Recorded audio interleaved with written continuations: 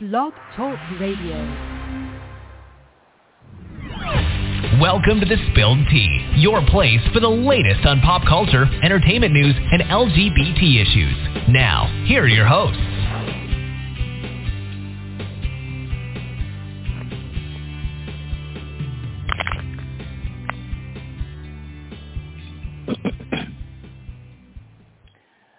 Welcome, everyone, to another edition of The Spilled Tea. I'm one of your hosts, Emmy Morgan. Sorry I'm a little bit late because I was in one of my new crushes live. Whatever, guys. Don't judge me right now. I have a new TikTok crush. His name is Shay Watt, and it's SheaWhatt.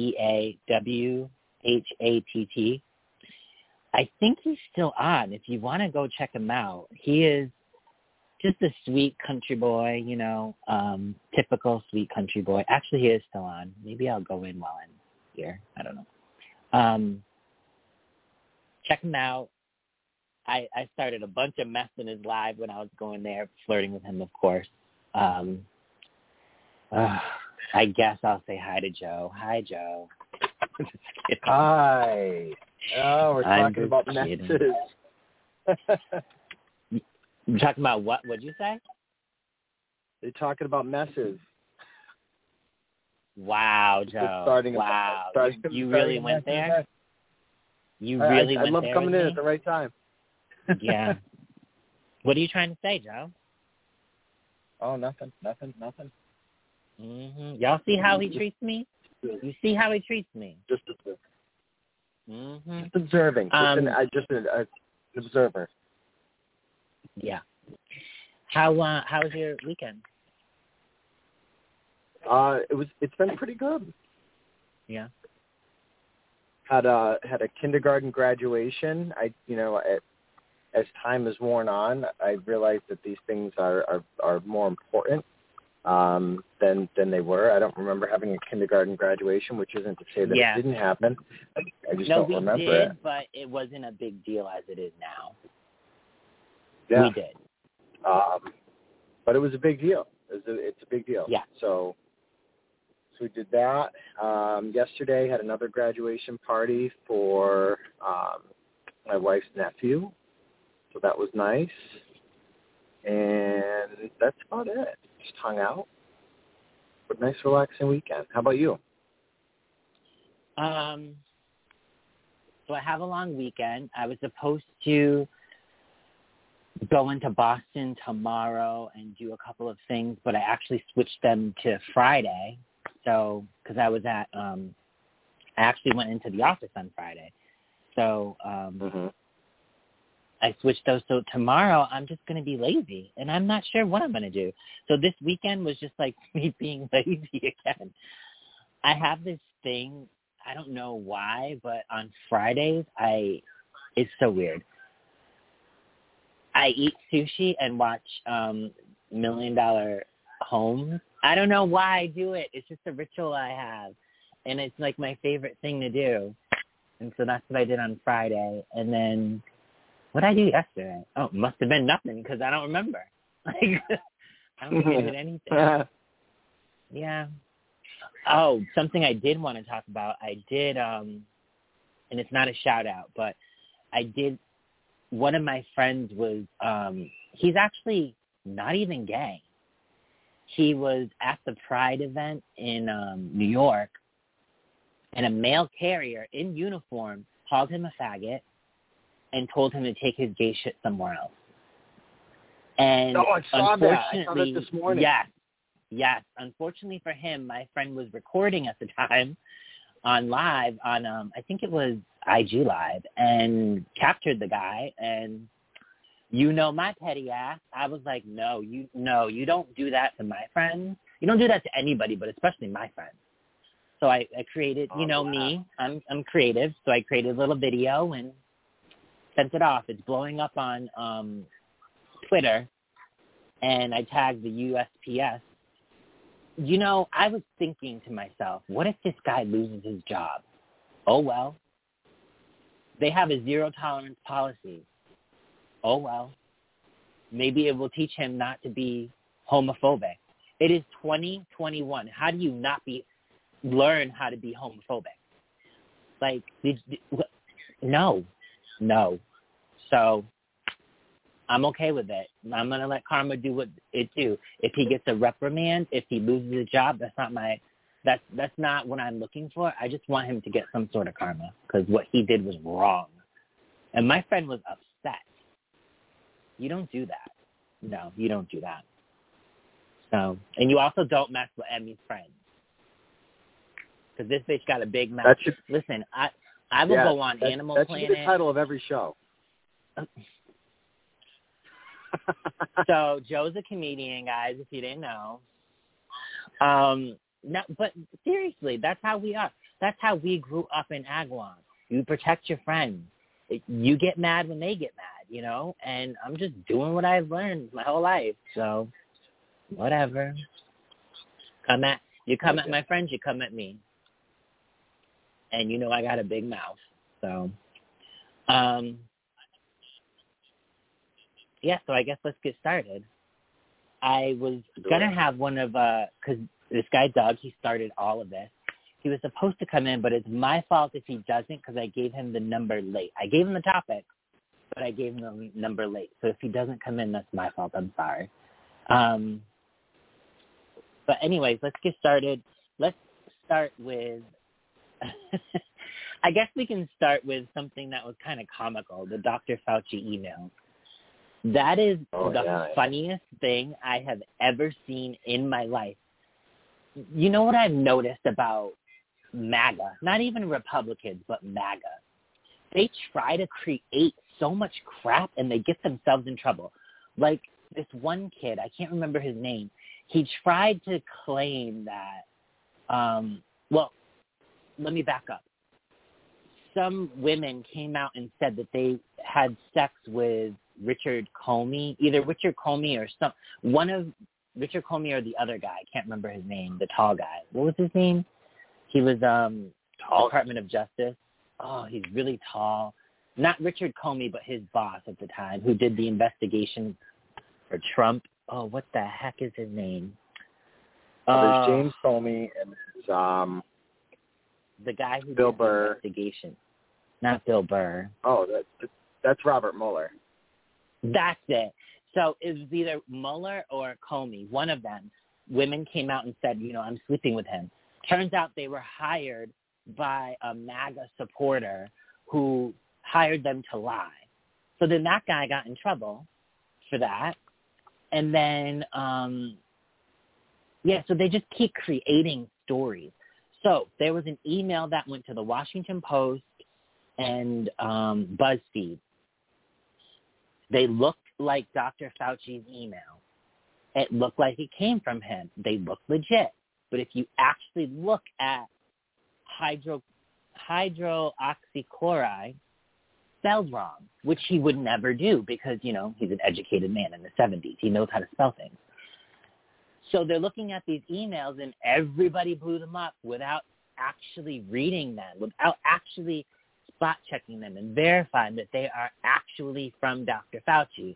And it turns out they weren't. They were doctored. And Eric Nelson from Biosignal Technologies, he has other emails that clearly state Dr. Fauci does not approve this drug because there's little data on it. So now all these people that posted up all about it look stupid because they are stupid. What are your thoughts on all this stupid foolishness? Well, I'm interested to see how because obviously they did release a bunch of the emails. A bunch. A lot of the information in it was redacted, but not so much that you couldn't tell what was actually contained in it. But there's a couple of these emails that people have singled out as being like these smoking guns, and it's insulting to anyone with half a brain because regardless of what people's political affiliation is, you just have to look up where the actual information was released, as opposed to where this stuff is being posted online by just some random website, which clearly has a conservative angle on it. And again, I don't have a problem with people with conservative ideologies, but if you know that a website is extremely partisan in their reporting, you got to use your brain a little bit. But unfortunately, people just want confirmation bias anyway, so it's fine.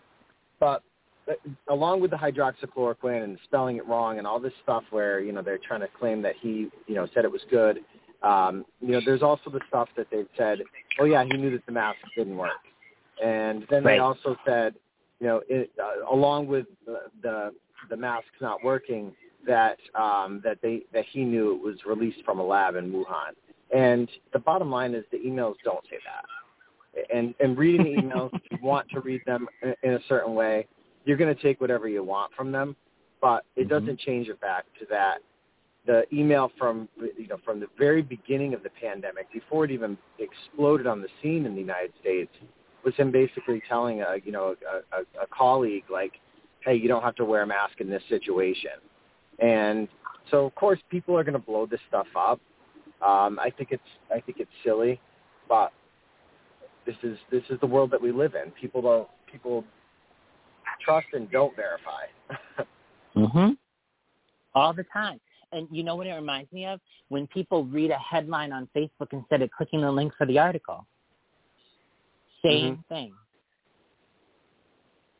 Yeah, it's not that hard. It really isn't. No, it's really. Take the 2 seconds to read the article.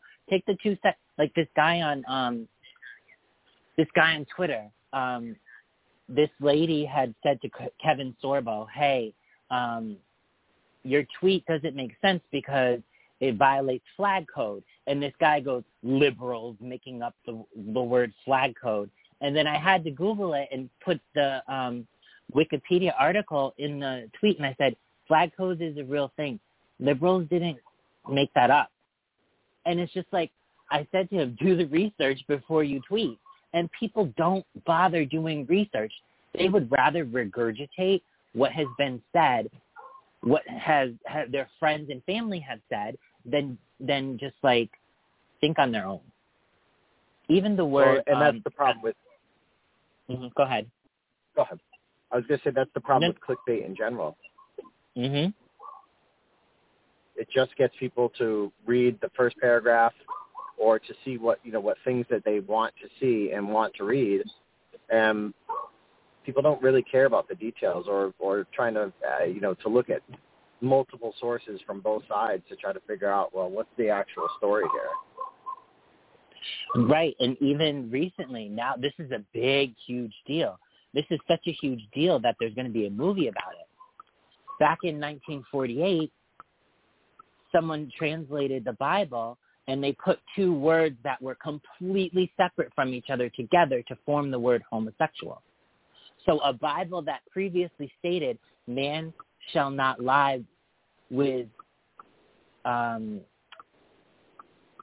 forgot how it was worded, but basically with young boys, the way that they lie with women has been translated to man shall not lie with mankind, condemning homosexuality. It was actually, that passage was actually about pedophilia. So now, all these years later, instead of doing the research, people have regurgitated this over and over and over. The Bible says homosexuality is wrong. I'm sorry, but your Bible version is wrong. I hate to tell you that, but that's the truth. There's a whole movie coming out called 1948 about it. I don't understand why people who have the means and the mindset to go ahead and do research don't do research, because now they all look stupid. And I'm sure, I guarantee, the Catholic Church is beside themselves. Because they've been taught, they've regurgitated this for so long, this perpetuated this lie, when they themselves probably knew the truth. It makes me think. Of course they knew the truth. It makes me think angels and demons is probably real. Just saying. Dan Brown knew what he was talking about, okay? He did a lot of research. I'll give him that.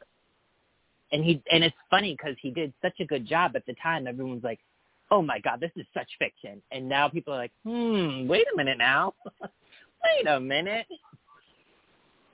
Yeah. Well, and that's the Bible in and of itself has been, first of all, you have to take into consideration that the Bible was translated from how many times? Ancient languages, from ancient Hebrew, from Aramaic, from multiple ancient languages that, you know, you're converting it into the English language. And it was, you know, you're talking about books that were written at least, you know, a generation after the person known as Jesus, whoever that may be, if that's a real person or not. I'm not going to get into that debate. You know, existed, the time frame that they state that he existed. So there's a whole bunch of issues in general, but the translation itself is something that has been modified over the course of years. And when the Vatican basically said, okay, these are going to be the books that we're going to include in the Bible, these are the ones that we're not, we're going to just kind of hide those and call them apocryphal, or just say that they don't exist, and then, you know, say that this is the version of the Bible. That's what people have taken and have continued to modify to suit their own needs at this point. So it's not even true to the original documentation that was out there. Right, I agree. But that's a long way from Fauci. True. Very true. Bless everybody's heart. You know what I think it is? I think the bottom line is they just want something to believe in.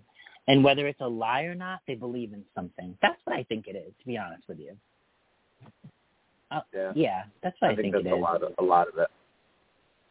Like, if they stop believing that the Bible's real, what do they got? What are they going to believe? Who are they? Especially Southerners who church is part of their identity. What do they got? Bless their little hearts. You know what I'm saying? Bless them. Do something for them. Next up, what's that? I said do something for them. I don't know. Next up, let's just get this heavy topic off the table. Let's talk about Palestine. So I've talked a lot. Why don't you, I have my notes here, but why don't you tell me, well, tell everybody, what the issue with Palestine, like what started all this? So let me start by saying that people lived in Palestine for hundreds of years of both Jewish and Muslim and Christian religions, lived in the area known as Palestine for hundreds of years. They typically got along. They may have been under, you know, one particular empire or another, but at the end of the day, they were. It was a community of what most people would call Semites, right? And so if you're from this area and you've lived in this area for your entire life, this was your home, regardless of whoever the reigning power was at the time. So, you know, if you look at the late 1800s, early 1900s, this movement called Zionism comes up, and they say, you know, hey, listen, we need a homeland. Where we've been expelled from every land. Jews need a homeland. So there's all this back and forth, colonialism, and all the stuff that happened at the at the end of World War I and World War II, where the fall of the Ottoman Empire kind of divvied up a lot of the land in the Middle East, and now you've got Palestine as just kind of this territory that's owned. And so then the Zionists had looked for these opportunities to move to a whole slew of places. Their homeland was not just simply designated as where, present-day Israel is. They had looked at places in Argentina, and I believe there was another place in Europe. I think it was Sweden. But, this is where they had settled on. And then after World War II, Great Britain basically said, okay, here's what we're going to do. The Balfour Declaration, we're going to say that this is your homeland. Let's move forward. All right. So now they come up with the UN comes up with this partition plan to split that land in half. And so now the land is split in half, and you've got a whole bunch of wars and stuff that have happened over the course of time, but essentially it comes down to the same thing. Israel has a claim to the land, Palestine has a claim to the land, and the two just can't agree on how a two-state solution can work. And so now here we are. The fighting continues. There's a wall around areas of Palestine that you cannot get in and out without Israel granting you permission. You have to go through these checkpoints. They have control of the water. They have control of basically all the resources and any trade that goes in and out. So it's kind of a lockdown. And so these two they just can't agree on how they can come up with a two-state solution or live under the same state with equal rights. And it's just created this conflict, this never-ending conflict that has been going on since, essentially since they have partitioned the land off in 1948. What doesn't make sense to me? No, I just wanted to interject real quick. What doesn't make sense to me is grown men and women arguing over land since 1948. Like, how did we get here? Land, like stuff. Anyway, sorry. So I'll give you an analogy. Let's say that your family has this property, right? And it's in Massachusetts. And Massachusetts decides in their infinite wisdom that they're going to split up some land and give stuff to other people and all this stuff. And then there's a faction from, the eastern part of the state that says the western part of the state is deserving of less land or whatever. They just come up with their own ideas about how this is supposed to work. And so there's conflict. And then they decide, hey, I really like your land. It's close to other land that we have, and we're gonna kick you out. And then when we kick you out, we're gonna take it. And it could have been in your family for generations. You could have land deeds. You could have all of this documentation that supports it, but they're just gonna take it. And it's not like eminent domain in the United States where they say, hey, listen, we're building this, where the government's gonna do it. It's just, we're going to come in and we're going to acquire this land and move someone else in who has never lived there, who has never had a property claim on this land, and who essentially isn't even technically a resident there until they've come over there and acquired this land. And this is kind of the Cliff Notes version, but imagine how you would feel as that displaced person. So to add to what Joe's saying, it gets even worse. So prior to 1948, if you were an Israeli Jew, you were entitled to land here. As a Palestinian, you can't own Israeli proper land. What happened was, in 1948, this family basically won Israeli land in a lottery. And the Palestinian government was like, nope, you can't live there. No, you can't. You can't do it. And it's like, but they won it in a lottery. Like, it's not like they stole it. They literally won it in some sort of land lottery. I don't understand what the deal is. Like, why are we arguing over this? Why from May 6th to May 21st was there rubber bullets, tear gas, stun grenade? Why is all of this going on over land that they won? They did not steal it. They legitimately won it in a UNC lottery. I don't know if that's what the proper name of it. It was some sort of lottery, but I don't understand what the problem is. I don't get it. You're killing people over this? So the problem is that that these land claims themselves date back generations. And I know. when you're talking about your family's land, it's not like the Palestinians have the same right of return. So any Palestinians who were kicked out or who had to leave because there was the 6-Day War, there was the first Intifada, the second Intifada. So all of these things have displaced Palestinians to where they ended up in refugee camps. And one of my best friends, his family was one of those families that had been uprooted and moved to a refugee camp in Jordan. And their family lost all of their familial land, and because they were technically absentee owners, because they were essentially fleeing from war, they could not maintain their claim over the land.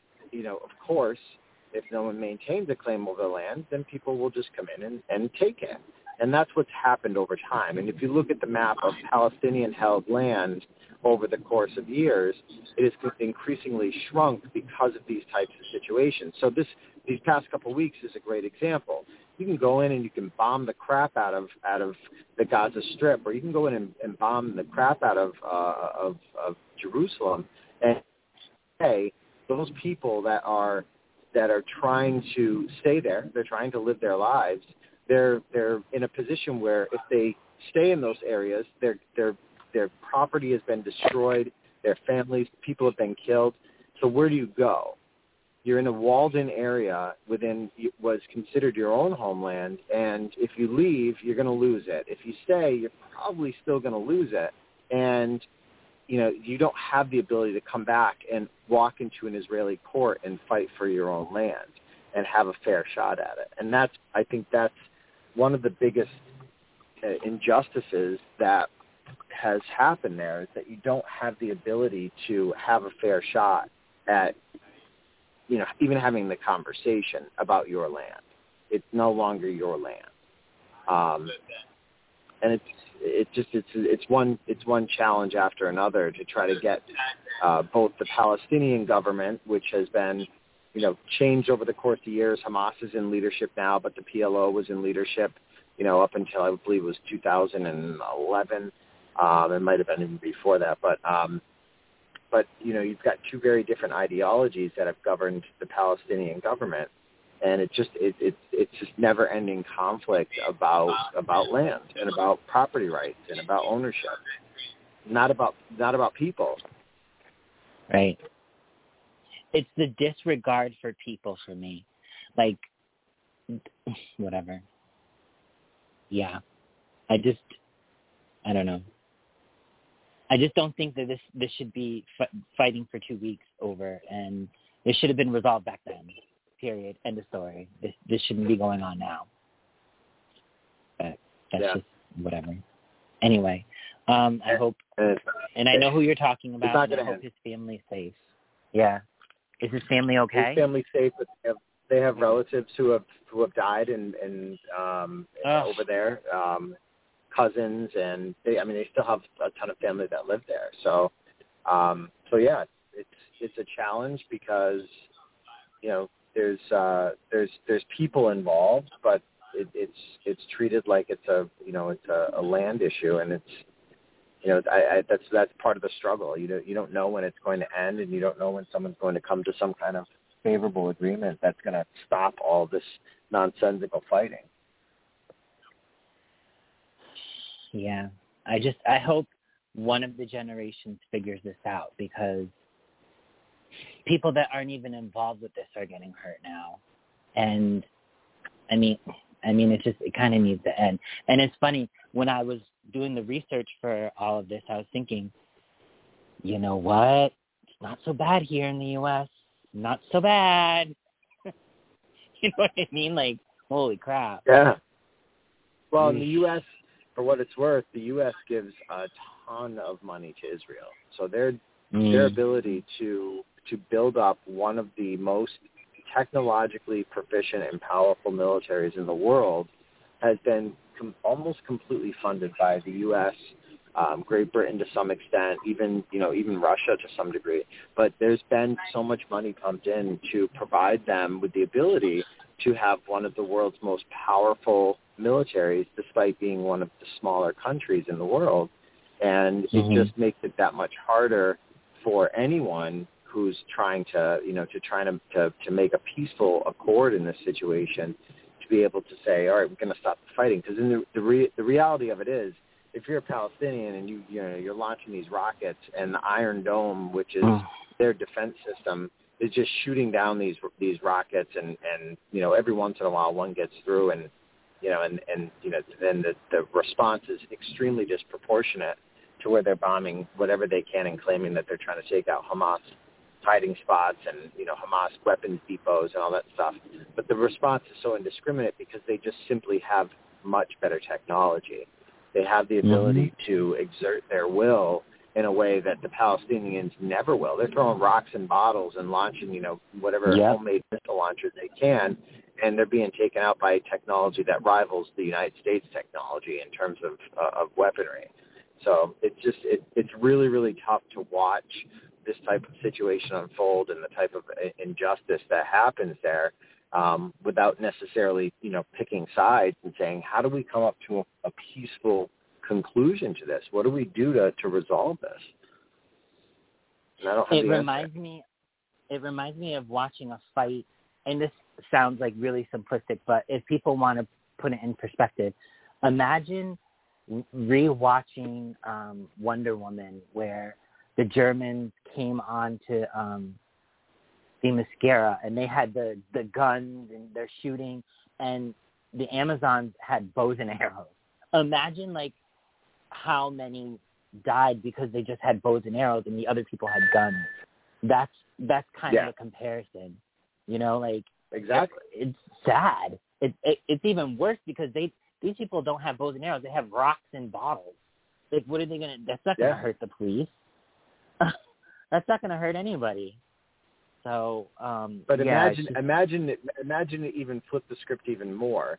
Imagine that you go into this area, right, and you've got this group of people with bows and arrows, and you say, listen, I'm gonna take this house from you. Sorry, sorry. And then they take your house, and then you start shooting arrows at them because you're like, you can't take my house. And then they drop a nuclear bomb on your house, and now they don't. Now there's no house there, and they're just like, oh look, now we have some clean land to build. So like I said, the unbelievable disproportionate response to a group of people that really just don't have the capability to defend themselves or to exert any kind of political will because they just simply aren't strong enough. It's sad to watch, and that's why the conversation just it continues to get, I don't want to say brushed aside because it's not brushed aside by a lot of people, but there hasn't been any.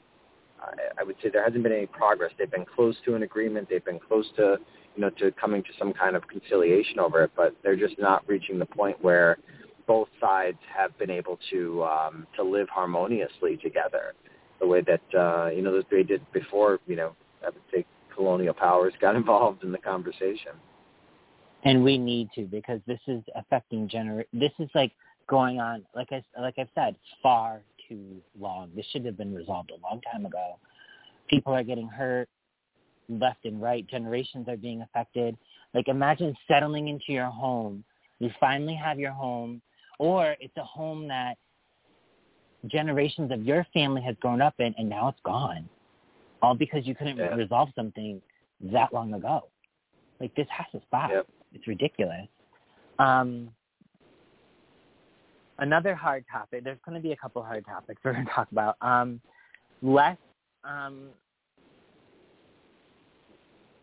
abrasive, though. I call it skirts in Spain.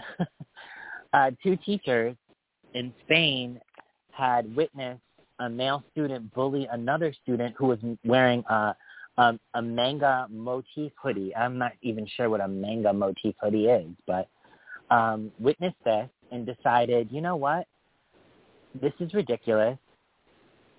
Clothes don't have gender, and we've talked about this multiple times before on this podcast. So then a couple of teachers those 2 teachers along with others started wearing skirts to work. And this isn't the first time it's happened either. It happened last October or November, I believe. And another student was actually came into school with a skirt on and was bullied. So then teachers in another school in Spain decided to wear skirts in support of him. Hello, can you imagine if our teachers supported us like this? Jeez Louise.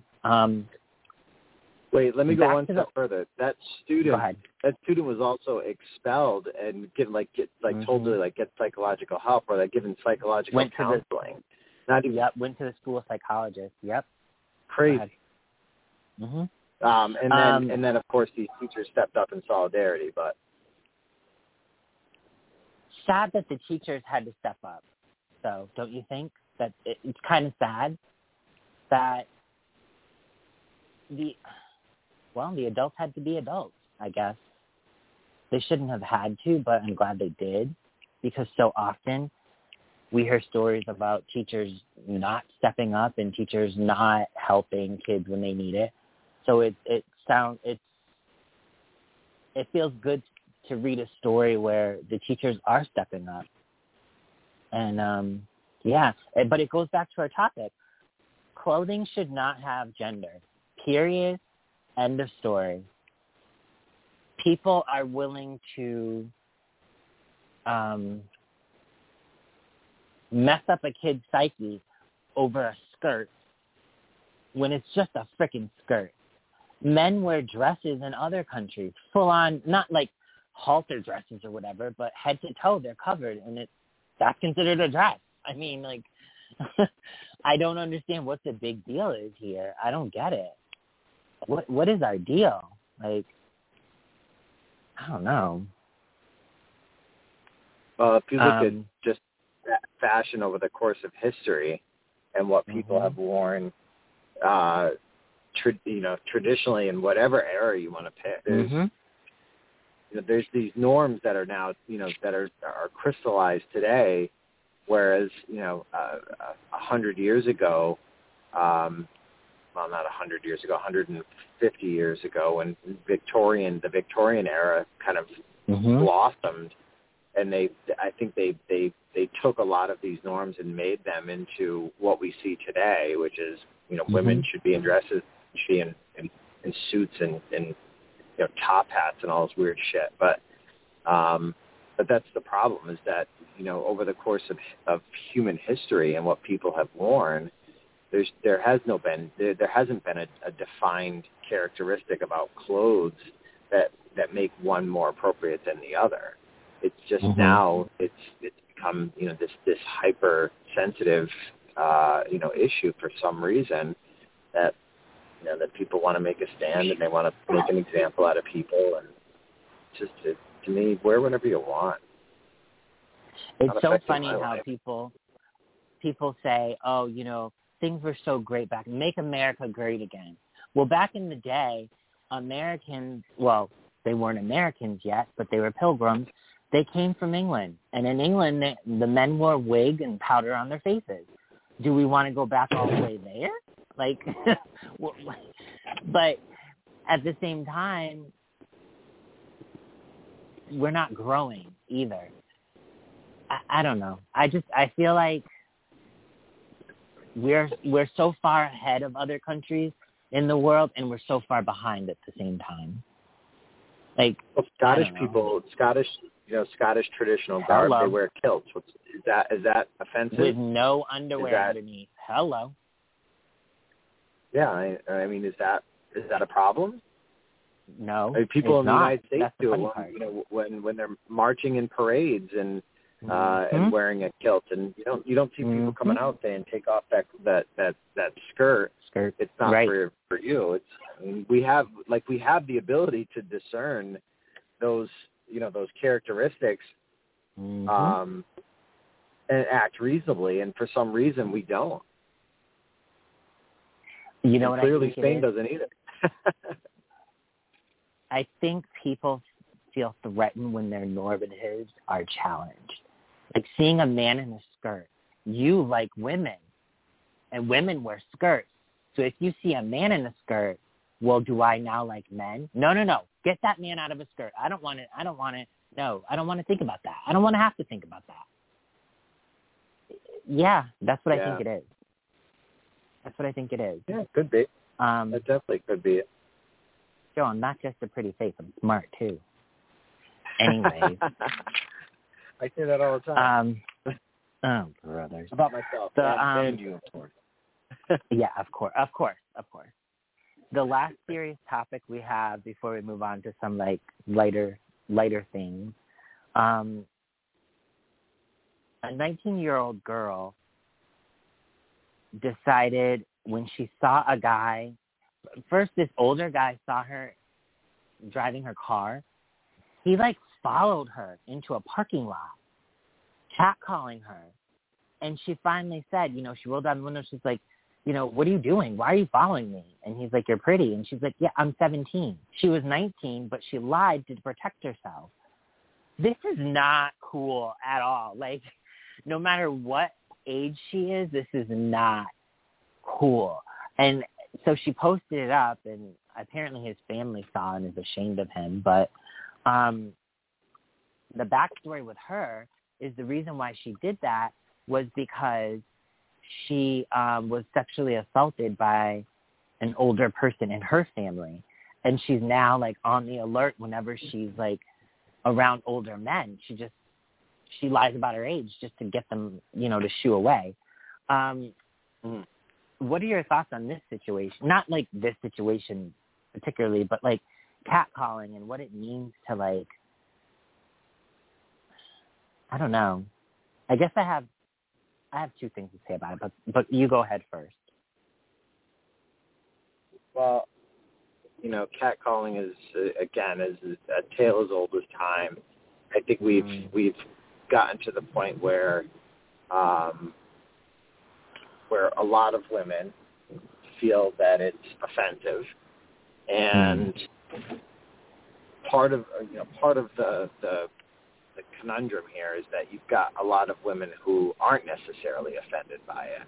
And so it reinforces this notion that you have to roll the dice to see if the person that you're driving by or walking by or observing, you have to roll the dice to see if they're interested by catcalling. So I think that reinforces the problem a little bit. I don't, personally, I don't think it's appropriate. I mean, it's not something that I engage. Well, of course, I don't have to engage in it because I'm married. But maybe I can't call my wife and see how she thinks how it goes. But she'd punch you. She probably would. She's not the type that takes kindly to people making unrequested overtures. So. At the end of the day, I think it just comes down to how do you handle it, because it's not something that we've gotten to the point societally where it's not going to happen. It's how do you handle it, and how do you handle it appropriately to hopefully prevent that same person from maybe doing it to somebody else.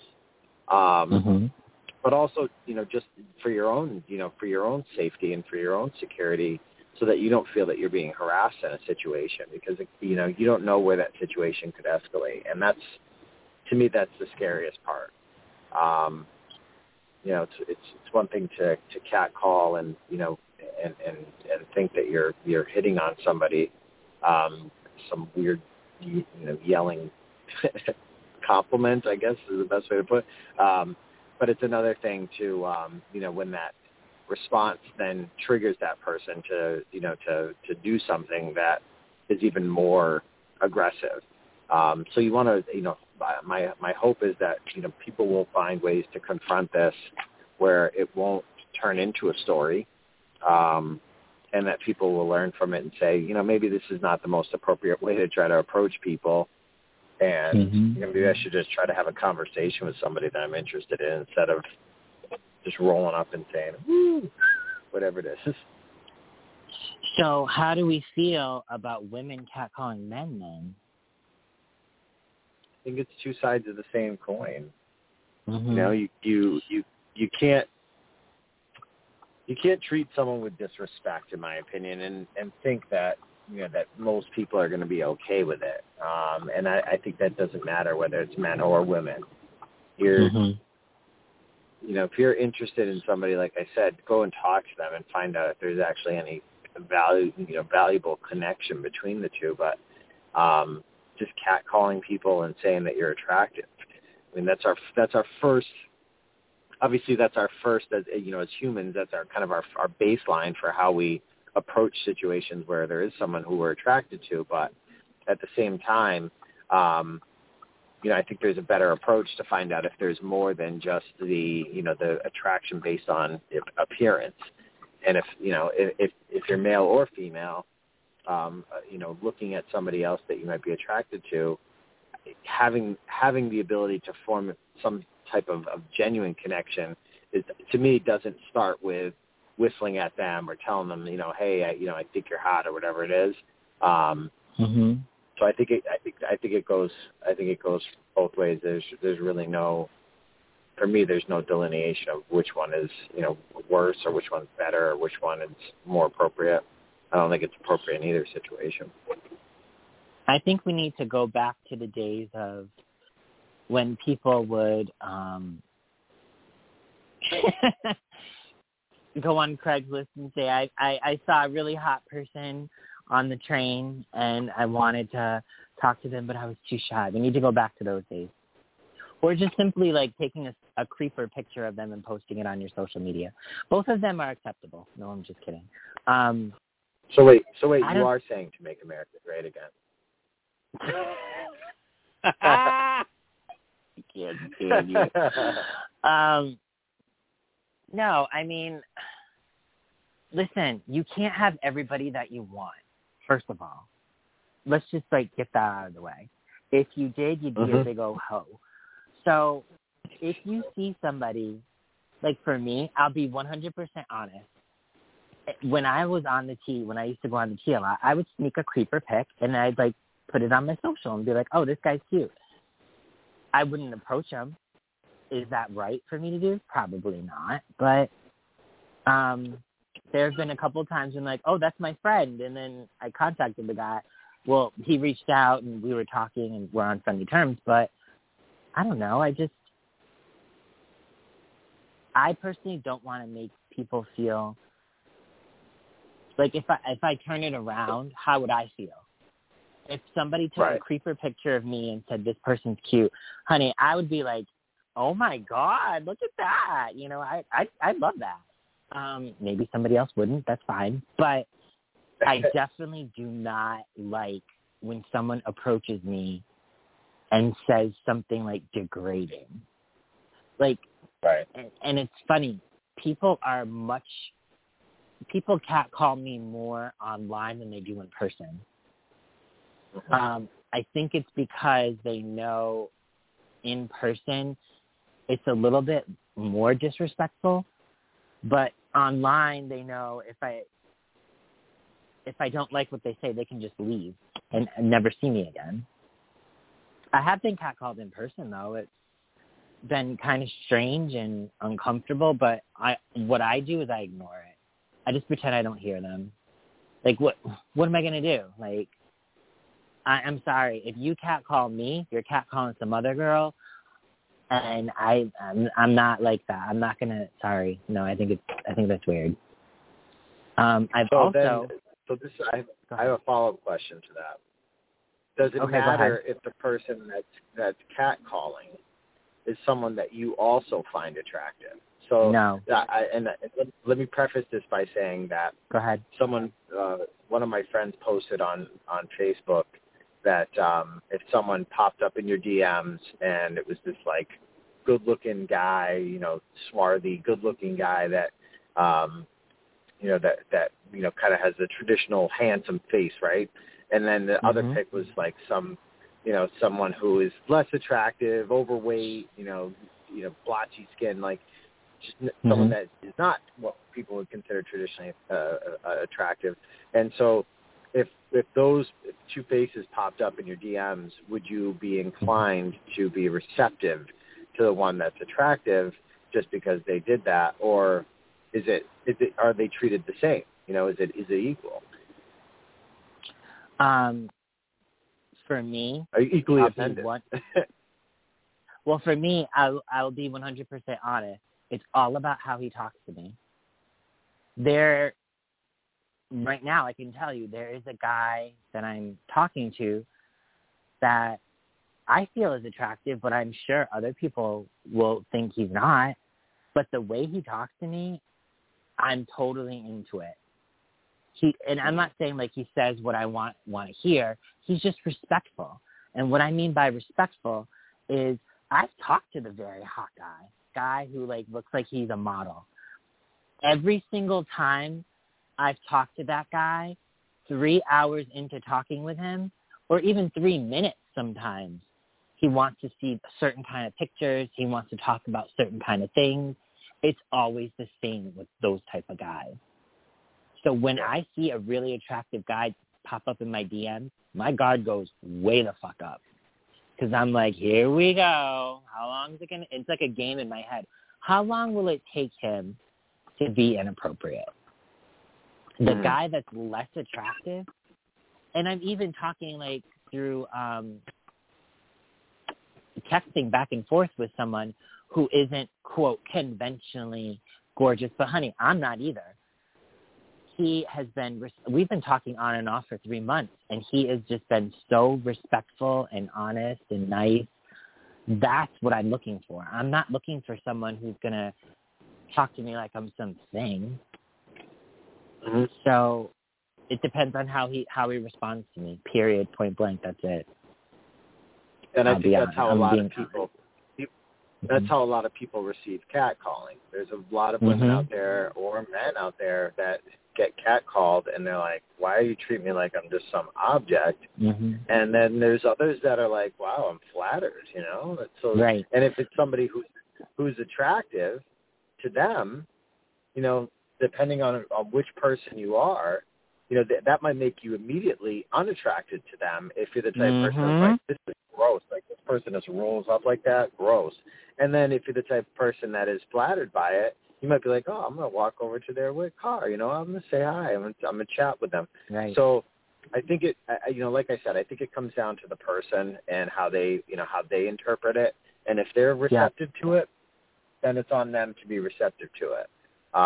They're not, you know, then they're the ones who have to make it known that this is something that they don't feel is appropriate to them. But also, you know, being cautious of the fact that people are nuts. You never know what kind of response you're going to get from some wacko or from some rando that's rolling up on you.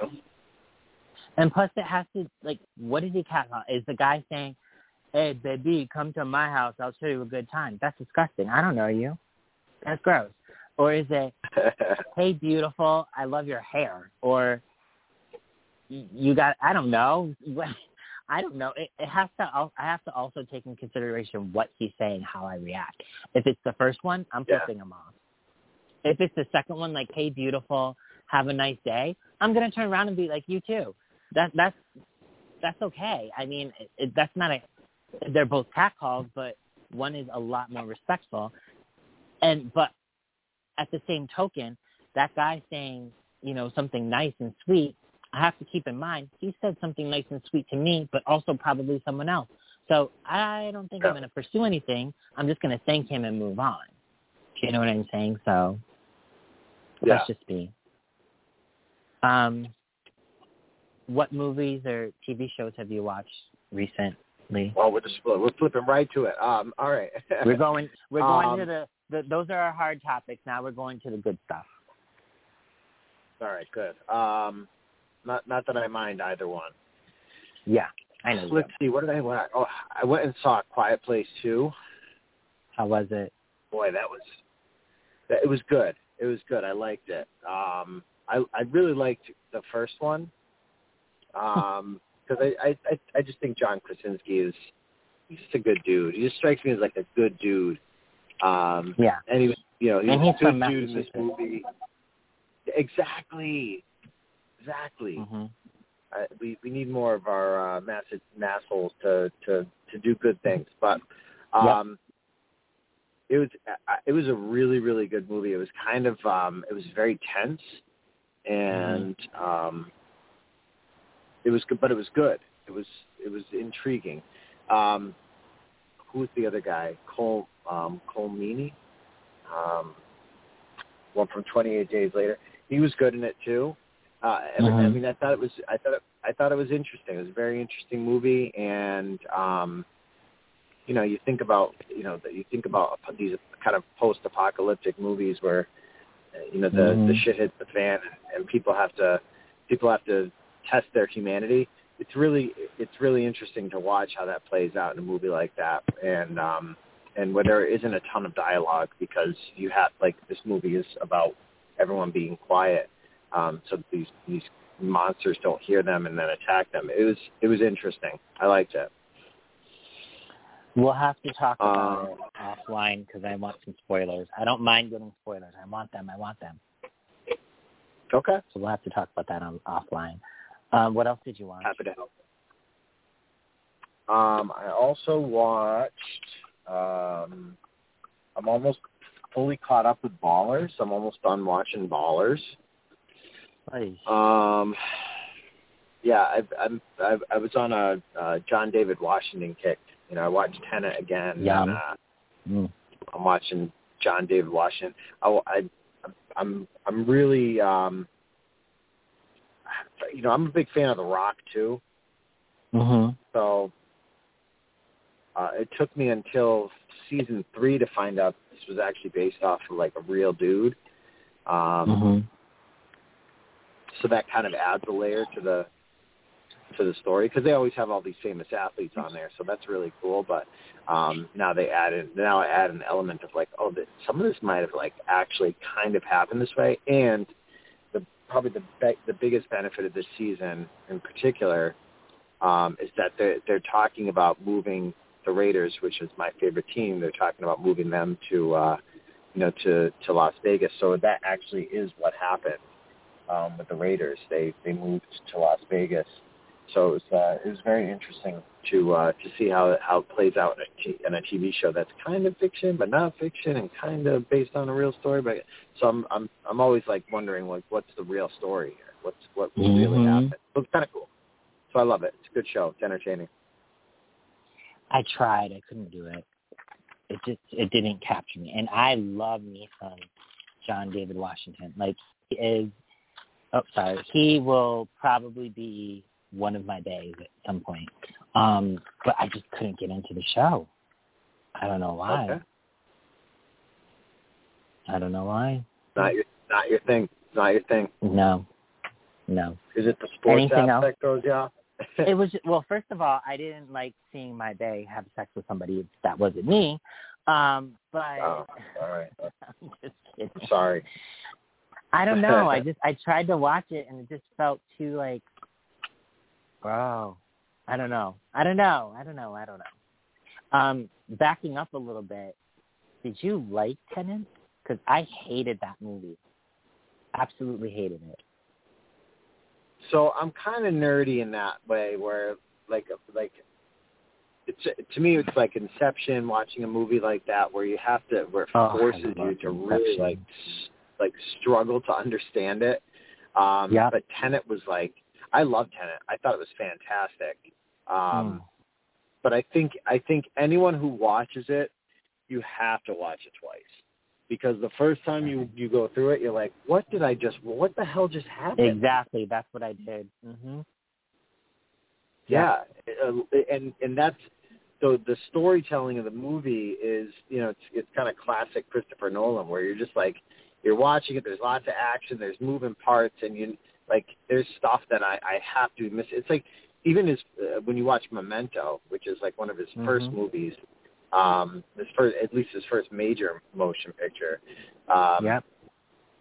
You're watching it and you're like, what the hell am I watching right now? Mm-hmm. And then you get the payoff at the end, which is great. Yeah. But that's the thing about Tenet is this is to me a far more complex version of a story than he's told before, and that's kind of why I loved it. It's just very, very.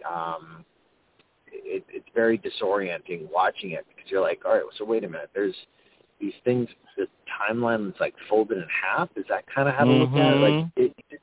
you have to struggle to really understand what's actually happening, and that's part of why I loved it. And I didn't mind the special effects and the bullet coming. You're about to see the bullet come out, and then it does. I'm okay with all that, but I'm just like, what is the purpose of this freaking movie? I guess I have to rewatch it then, because I was just like so lost. And I'm usually a Nolan fan. I loved Inception. Inception is one of my favorite movies of all time. I could watch that every week and be like enthralled every time. My favorite part, for some reason, the scene where Mal is about to like jump, and she's just so manipulative. I'm just like, oh my God, what a bitch! I just loved it. Yeah. I loved it. Insomnia, that was good with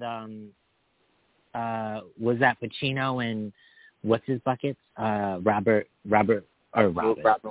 Williams. Yeah. Robin Williams, yeah. That was like, oh my God. Like, first of all, I didn't know a town like that existed. Like, I had no idea it was daytime, like 24 hours. And secondly, like, Robin Williams is a bad guy? What? Like, I don't know. It was weird. That was creepy. It was good. Yeah, very. The Prestige, though, oh my, I could like, I gotta rewatch that. Another good Nolan. But Interstellar and Tenet, not so much. Not so much. And I liked Interstellar too for the same reason. Interstellar, I thought he was just being. You know what I felt like? I felt like he said, "Okay, I want to do a film in outer space. So let me create one." And I'm just like, okay, first of all, no. Second of all, no. He made up for it with Dunkirk, but I did not feel Interstellar. Awesome. Dunkirk was awesome. It really was. And it set itself up. Well, in my mind, what was that movie with Gary Oldman played Winston Churchill? I can't think of it. But after I watched Dunkirk, it filled in the blank for me when I was watching that movie. And I'm like, oh, okay, that makes sense. Had I not watched Dunkirk first, the Gary Oldman movie, it would have made sense, but it wouldn't have fully made sense. Uh-huh. So yeah, I was happy that Dunkirk was made. But Inception's my favorite movie from him. And of course all three Batman movies were fantastic, off the charts. So was that it? Was that all that you watched? That's all the big stuff. That's all the big stuff that I can remember. Okay. That's what fine. About you? What do you got? All right, you're going to laugh at me, but I don't even care right now. I had to sit through the very last episode of Keeping Up with the Kardashians, and I was beside myself. I've watched this show since episode 1, season 1, and it's just been a mainstay in my life. And so seeing the end of it, I'm like, oh my God, it feels like the end of an era. And then also the end of Pose. And so it's like two really big influences in my life, a show that taught me how to be bougie and then a show that represented me as a trans woman, ended in 1 week. And it was a tough week for me. No, just kidding. No, but Pose really got to me. Seeing that end really, really sucked. But, yeah. I rewatched one of my favorite movies called The Interpreter with Nicole Kidman, which is just so amazing. I freaking love that movie. And I also watched In the Heights from Lin-Manuel Miranda. Or is it Lin Miranda? I'm excited to see that. I can't remember.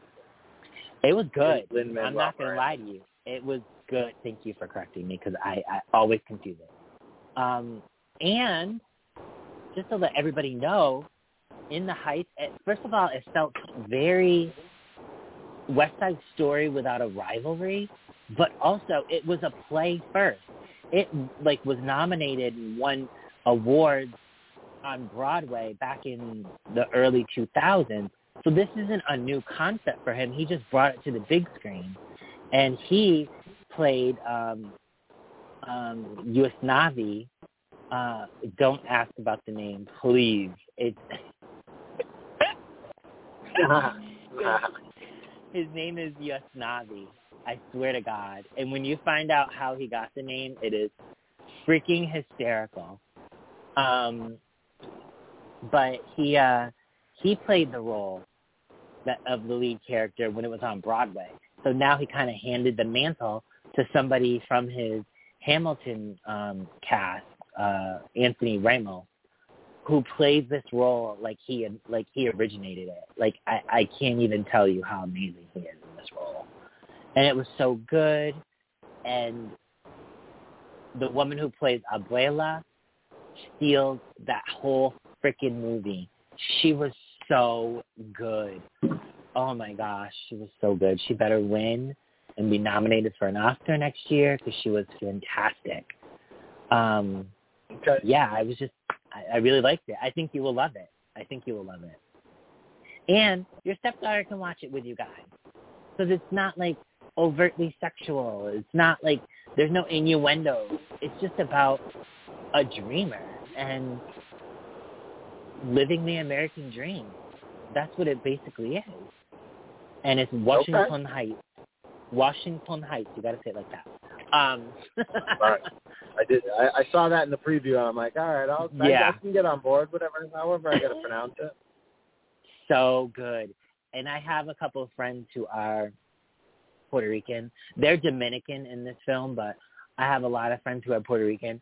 Let me tell you something. I've been to their cookouts. This is exactly the same thing.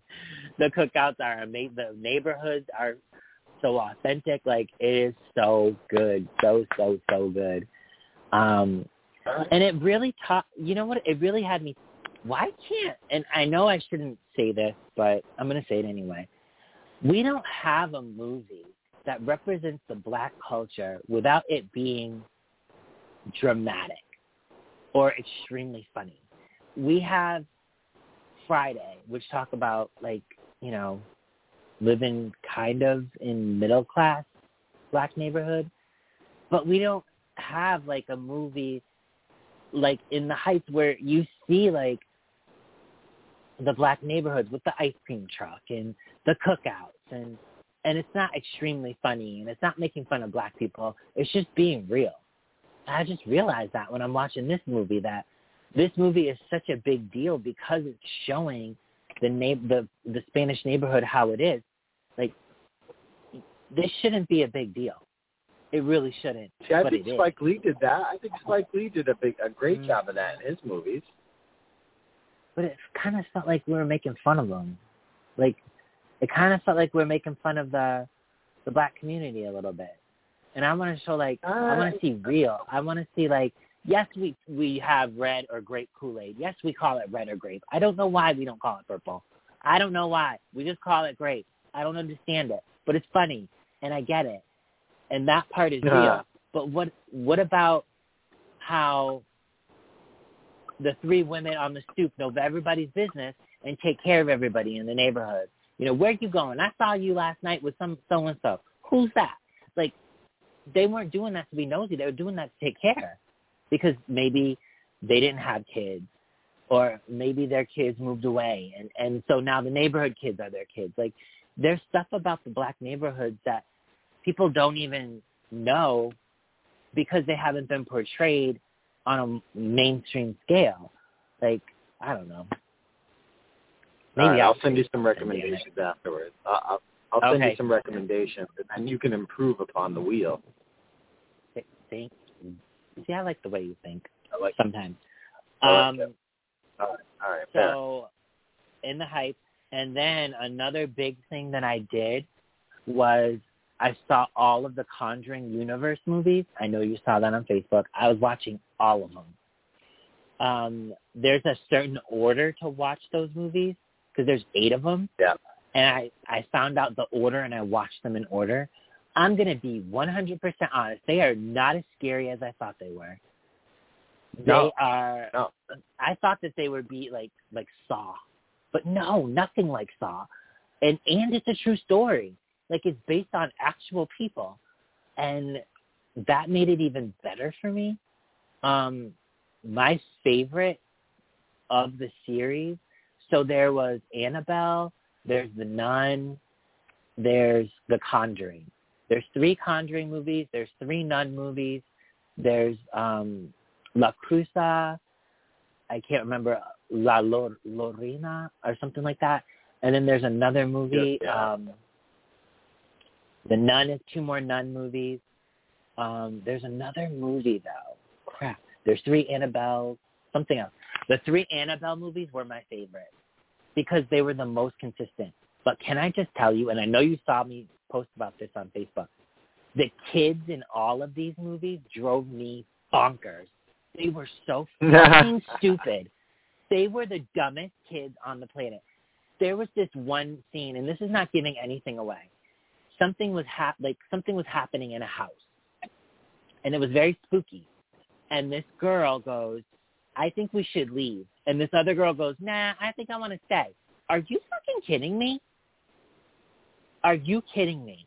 Get the hell out of that room. Yeah. And, of course, she ended up, like, shit happened. But I'm just like, these kids are so dumb. And then there was this other scene where this house was possessed, and the kid goes, he's like, I'm going to stand up to this ghost. I'm like, sweetie, you're 4'10". Get the fuck out of there. You're not a big dude. Stop. Don't go in that room. Of course, he didn't listen to me. And he went in the fucking room. And I just, it was so frustrating watching these movies, knowing that kids are really that stupid. Because let me tell you something. Understand why, and I've said this before, I understand why black people aren't in these movies. Because if we hear a noise in the kitchen, honey, we're out the front door. We are not going near that fucking kitchen. You crazy? But isn't that what makes the scary movies so funny? Yelling at the screen? Like, I yelled. I'm like, dude, don't go in there. And he didn't even hear me. He didn't even listen. No. But that's what makes the scary movie series so funny. Is like they take all these tropes and all these things that are like, you know, that are in some cases they're necessary plot devices. In others, it's like, True. Come on, you couldn't think of a better way to make that. Like, come on, you better than that. Right. But that's what makes those movies so funny is that they take all of those silly things that happen in scary movies and they make it so it's like, all right, this is really funny, and boy, every time you see it from now on, you're gonna be like, this is really dumb. Why are they doing this? Mm-hmm. Or like this woman came in and she had a thing to do, and she walked into the room and there's shit happening, and she's standing there watching it. I'm like, bitch, do what you gotta do. What are you waiting for? And I'm like, oh my God, it just grates at my, and she's like, oh, I'm like, bitch, if you don't start doing what you gotta do to save this fan. And I'm just like, what? That I would rather see an intelligent movie. And what I mean by intelligent was maybe she does what she needs to do and it takes a second to kick in. Or maybe she does what she needs to do, but there's still danger, so she reaches out to try to help. I don't mind that stuff. But what I mind is like the dumb shit. The dumb shit drives me bonkers as a scriptwriter and as just like a fan. I get you're trying to do, like, have a scene be dramatic. But, God, we need to get away from that stuff was done back in the day. We need to evolve. We need to be smarter. You know, like, maybe she does one thing, but it's not the full thing, so something else happens. Like, just, it just drives me nuts. It drives me nuts. And what really drives me nuts, even more than anything, I got to breathe for this one. So there is crazy shit happening in this house. Crazy shit left and right. Unixed phenomenon. And then a person tells another person, this new thing happened. And then that person says, oh, I don't know. The person doesn't believe them. So everything else that happened in front of you, you believe, but this one new thing you know, Joe, I was like, I'm going to stop. I almost stopped watching one of the movies. I'm like, I'm going to stop because this is frustrating me. I get too into things, Joe. But that's horror movies for you. They fall back on their tried and true. It's like watching Friday the 13th or Nightmare on Elm Street or Halloween when we were kids. They fall back on those same things. Something jumps out. Oh, that wasn't the real thing you should be scared of. Oh, what's over there? I should keep going over there. It's like the same stuff over and over again. Friday the 13th annoyed me. Here's why. This man is walking slowly. He's not jogging. He's not speed walking. He's walking slowly. Someone running. All of a sudden, he gets in front of them and kills them. How the fuck did he do that? Does he have teleportation? Like, I don't understand how that happened. That series bothered the hell out of me.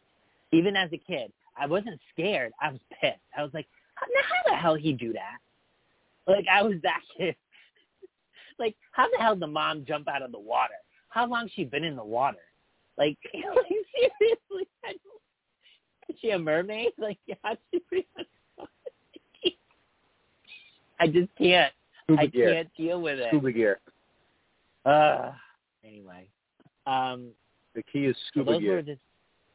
I guess so. Like, but I don't know. Whatever. Anyway, those were the things I was watching. Yeah, so before we end it, what was your Eva Mendes moment that you had this past week? So Friday night, I had a chance they had a little celebration for a classmate of ours that passed away. And his dad just kind of put together like a little barbecue, and it was really, really somber because, you know, we're recognizing that someone, one of our peers has passed away. But I will tell you, it was so refreshing to have so many people that also had really, really funny stories, good stories, positive moments. But the biggest thing was that because he was a teacher, a lot of his former students and former wrestlers had also come in and told stories. And this one kid was just talking about how, you know, he wouldn't have survived, like he wouldn't even be here. And how this relationship with this teacher and this coach changed his life. And it was really, we got these other students there that were telling similar stories, but this one kid, you could just tell it was like, he's crying. It just really hit home for him. Just how much, it meant to have a relationship with this really, positive influence on him. And to me, that was really, really heartfelt. It was good to hear. And it just makes me think about, you never know what someone's takeaway is going to be from their interactions with you. So why not try to make it as positive as possible? Why not try to be that positive force in someone's life, or that positive influence, or even just a positive conversation or compliment that, that turns someone's life around, or that makes them say, hey, you know what, this person really cares. They really give a shit. It's just nice. That's it's nice amazing. to see that. So that was my Eva Mendes moment. I'm glad you were there for that. That's amazing. Yeah. My moment happened, and it doesn't involve a celebrity this time, although a celebrity did reach out. But anyway, I was in this guy's live who I'd never been in his TikTok live before, ever. Very attractive black guy. You want to follow him, Carolina Blue. Carolina spelled with a K. Carolina Blue Z 919. Never been in his live before. Typically, I've not had the greatest experience with because of the, being trans, and some, not all black men, obviously, but some black men are very, like, transphobic, homophobic, whatever.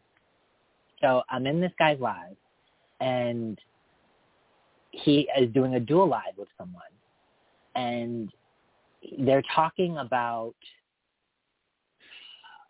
how people act on Snapchat.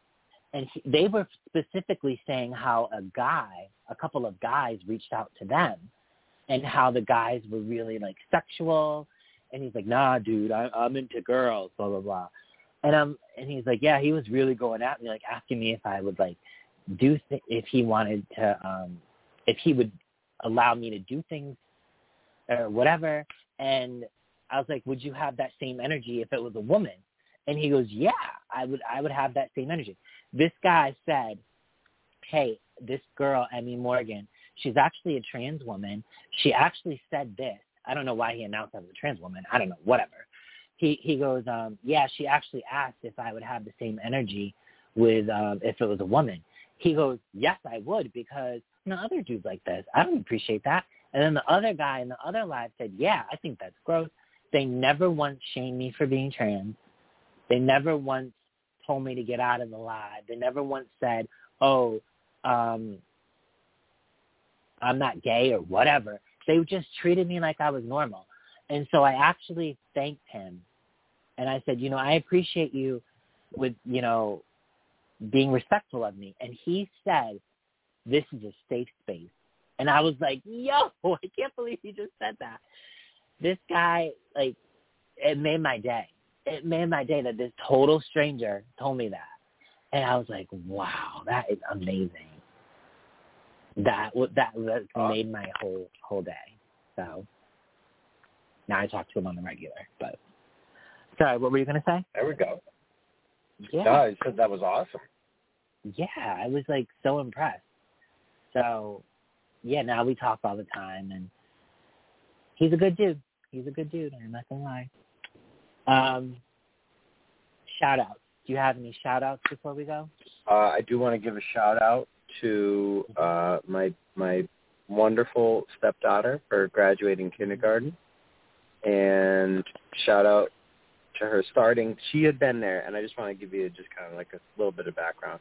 She had been there for 6 years, all of her 6 years. She'd gone in to the school that she was at. It's like started daycare and then went into like the kindergarten there, the preschool and kindergarten there. And she had been there for 6 years. So wow, this was like all she knew. And I'm really proud of her. And she's moving onward and upward and going to a Catholic school next year. And so she's going to have some changes and some adjustments to make, but she's a wonderful human being in general, and she's just the kindest, sweetest little girl, and it's really exciting to see her moving onward and upward. So it's my shout out. Aw, now you have a son and you have a daughter. Aw. Yeah. One of each. Yeah. It's crazy, right? One of each. Oh, that's amazing. I actually have two shout-outs. One goes out to Casey, our friend Casey. Yesterday, he actually experienced something that I don't think I've ever heard of. His great-uncle passed away, but also his coworker passed away on the same day. And he's just kind of beside himself right now. And I just want to tell him that you are loved. And, I will keep you in my thoughts and prayers. And obviously I have reached out to him. I reached out to him yesterday, but I kind of, whenever someone goes through something like that, I give them the option. Call me if you need me, but also take some time to just stay by yourself. And like I told him last night, I said, take the night and just think about all the amazing things that they did in your life. Just take the night. Just don't go on social or whatever. Just take the night. Because memories help. They do help. They hurt, but they help. So, so shout out to him. Also, another shout out to my sister Mandy. Typically, this time every year, for the past 6 years. Since actually my first walk was, I think, 2016 or maybe 2015. I don't remember. But I've been walking for Boston Children's Hospital every year. And it's usually the four sisters, myself, Mandy, Jamie, and Ashley, and then Mandy's brother-in-law and sister-in-law, and sometimes Mandy's in-laws when they're up from Florida, and all of their families, because obviously I don't have a family, and we'd walk in Boston, and then we'd go to dinner after sometimes. But it's like a great little. I loved it because I have this thing, and I don't know why, and I don't know when it started, but every year I have to have a hot dog and a hamburger. I don't know why, but it's just something I do, and I used to do that at that walk. They would, give us a hot dog and a hamburger. So I haven't had it for 2 years, and I'm just like a little sad, but it's been virtual walks now, so. But she's walking today, and I posted on all my social media links to where you can donate. And, yeah. So shout out to both of them. Oddly enough, Joe, as we're about to sign off, somebody is calling us from a 510 number. Is that your wifey or no? No. Right, No. let me see who it is.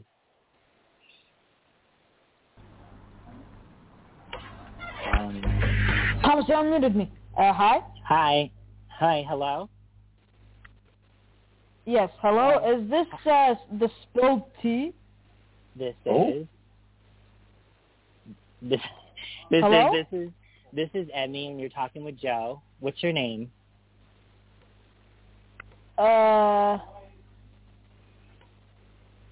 Let's talk. Let's do real talk. Real talk. Okay. You're a nigger. And all of you are Jews. Wow. So that person's This is gone. some deep thoughts. That's I'm some deep sorry. thoughts I right know there. some people entertain haters, and I know some people talk to people like that. But when you start off a conversation like that, somebody you're never going to get through. So I just ended them. They're gone. Yeah, I can't. I'm sorry. I can't deal with that. But if you want to debate something, if you call in and you want to have an educated debate, that's totally fine. We can have an educated debate, but you do not call in and say something like that and expect to have a conversation. Sorry. So anyways, that was it. So I got to sorry tell I had you, to subject I will you to say that. this. Yeah. I would have loved to deal with a little heckler, but come out of the gate like that. She came out hot. Yeah. That was a little much. Yeah. Anyway. Spoils I all don't know our how fun. to screen calls, so I'm sorry. I don't know how to screen people. So that's another thing I need to learn. But yeah, anything else before we go? No, So that we can after go that, on a positive note. Sorry. Yeah, I after that, please, if you want to call in, let's have a real chat. Yeah. But wow, I'm saddened. And it sounded like a young person, so that's even more sad. But whatever. Yeah. All right. Can't please all the people all the time. I know that. Yeah. But again, let's end it on a positive note. Anything else you would like to say before we leave? No. Happy 6-month anniversary to my wonderful wife. Yeah. Thank you for putting up with him. Yeah. Thank you for putting up with me. Appreciate it, Jenna. You're an angel. You're going to heaven. Not easy. No, I can't even imagine. Well, what fun would that be? Yeah. I would just like to say, please, again, donate. We're almost at goal. And, go on my TikTok, Instagram, Twitter. I have it all in my bio.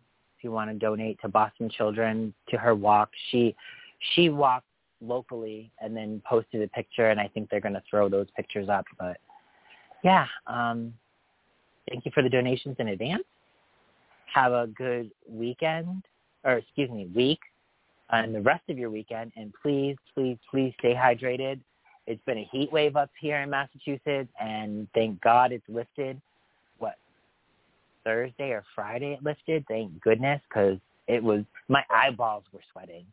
Like, it was so, my eyes were hot. Like, I couldn't sleep a couple nights. It was bad. So that's all I got. All right. Everyone be good to each other. Yes. Thanks for listening, everyone. Bye. Thanks. Bye. Still thirsty for more tea? Follow us on Facebook, Twitter, and Instagram at The Spilled Tea PC. Thank you for listening to this episode of The Spilled Tea.